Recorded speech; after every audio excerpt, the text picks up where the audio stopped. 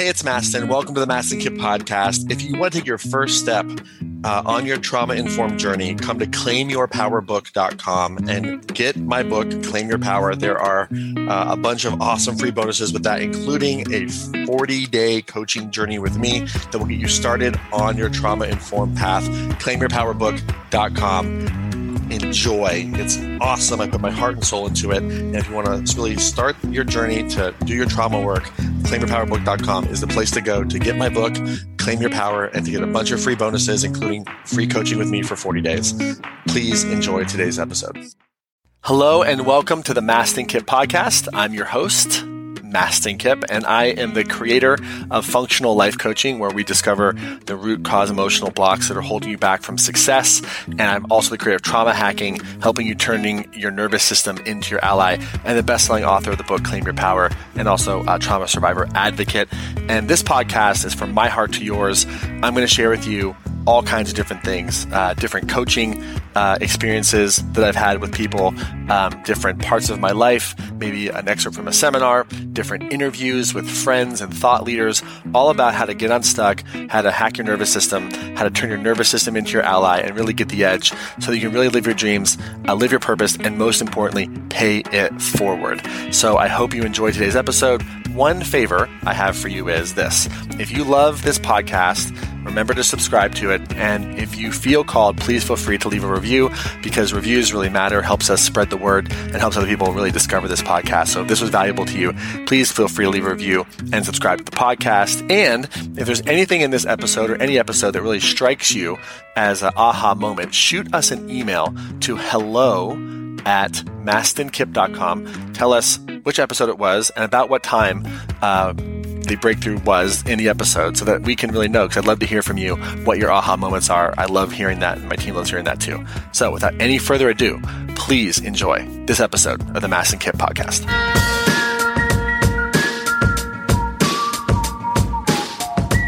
Hey there, just coming to you in this video from my meditation chair, and was just meditating and had a thought I wanted to share with you about what makes somebody qualified to work with trauma and adverse experiences. So a lot of people think that what makes someone qualified is credentials, whether it's a PhD or a PsyD or LMFT or licensed as a therapist.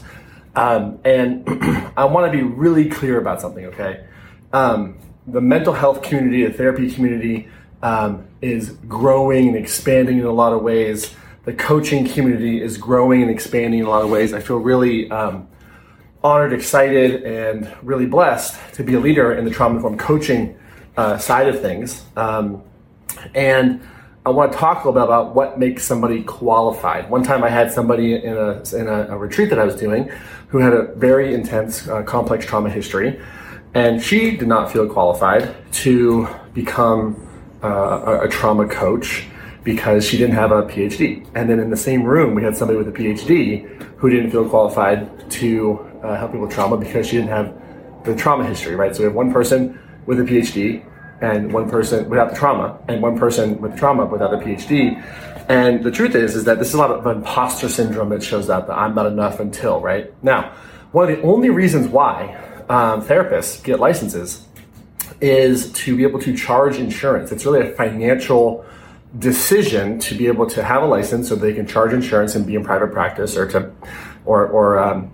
employed by a company. But the license does not make you qualified to have trauma. The license means you're a really great student. Just like passing an exam. If you are a great coach and you pass an exam, that's not what makes you qualified to do trauma work either. My personal belief is what makes you qualified to do trauma work is how safe you can be and how much safety you can create for your client, no matter what affect or emotion comes up, how much you're able to normalize that, how much work you've done on yourself to hold that space, that's very sacred space. And the human race has been doing trauma work in one form or the other since we've been around. I mean, indigenous cultures had shamans for that very reason that didn't know anything about polyvagal theory, at least in the clinical sense. I mean, all the indigenous tribes and cultures, whenever we have a scientific breakthrough in the trauma community, are like, yeah, we know, right? Psychedelics work, duh.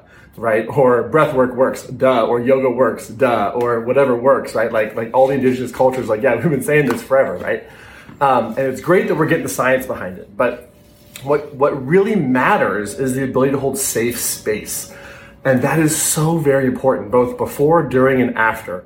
And yes, there are so many different modalities to learn, whether it's somatic experiencing, functional life coaching, which is what I created, internal family systems. There are movement-based practices like 5 Rhythms or Kinergy, which is one of my new favorite movement-based practices, multimodality actually based practices, breath work, psychedelics, etc. But see, here's the thing, none of those modalities are going to work unless there's safety.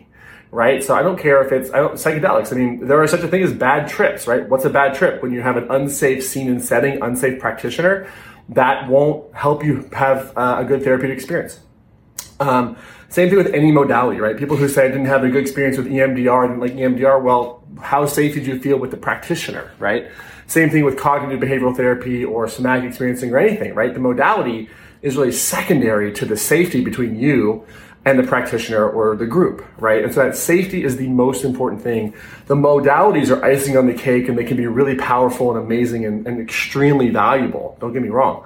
But here's the thing. Even if you look at the MAPS studies, the Multidisciplinary Association of Psychedelics, who are doing the FDA studies for psychedelics like MDMA and ketamine and ayahuasca and psilocybin mushrooms, especially if you look at the MDMA studies, they talk about how MDMA helps speed up the therapeutic value of the therapeutic relationship between the therapist and the client. So MDMA isn't the actual change agent.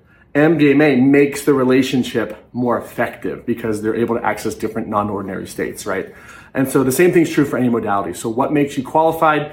Number one thing that makes you qualified is the ability to create safety between you and the client, which also means you got to be doing your trauma work. You got to be really safe to be around. If you're not safe to be around, doesn't matter how many modalities you know, it's not going to be effective. And so just want to put that out there. Whether you have a PhD or a trauma history or just an intention to help, create the safety within yourself, create the safety with your clients, create the safety with your people, create the safety in your environments, and amazing things can happen in terms of healing if you prioritize safety. All right, coming to you from a meditation chair. With that thought, I'll see you soon. Hope that helped.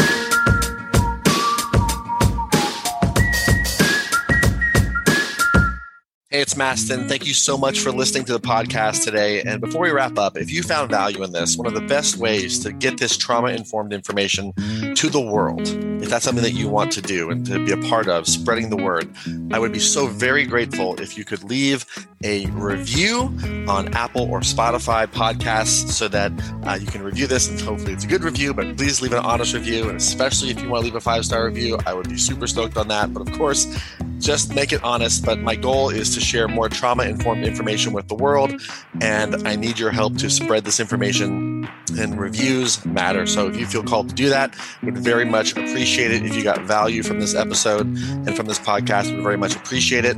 And thank you so much for hearing me out. And if you feel called, please leave a review on Apple or Spotify, and we'll see you in the next episode.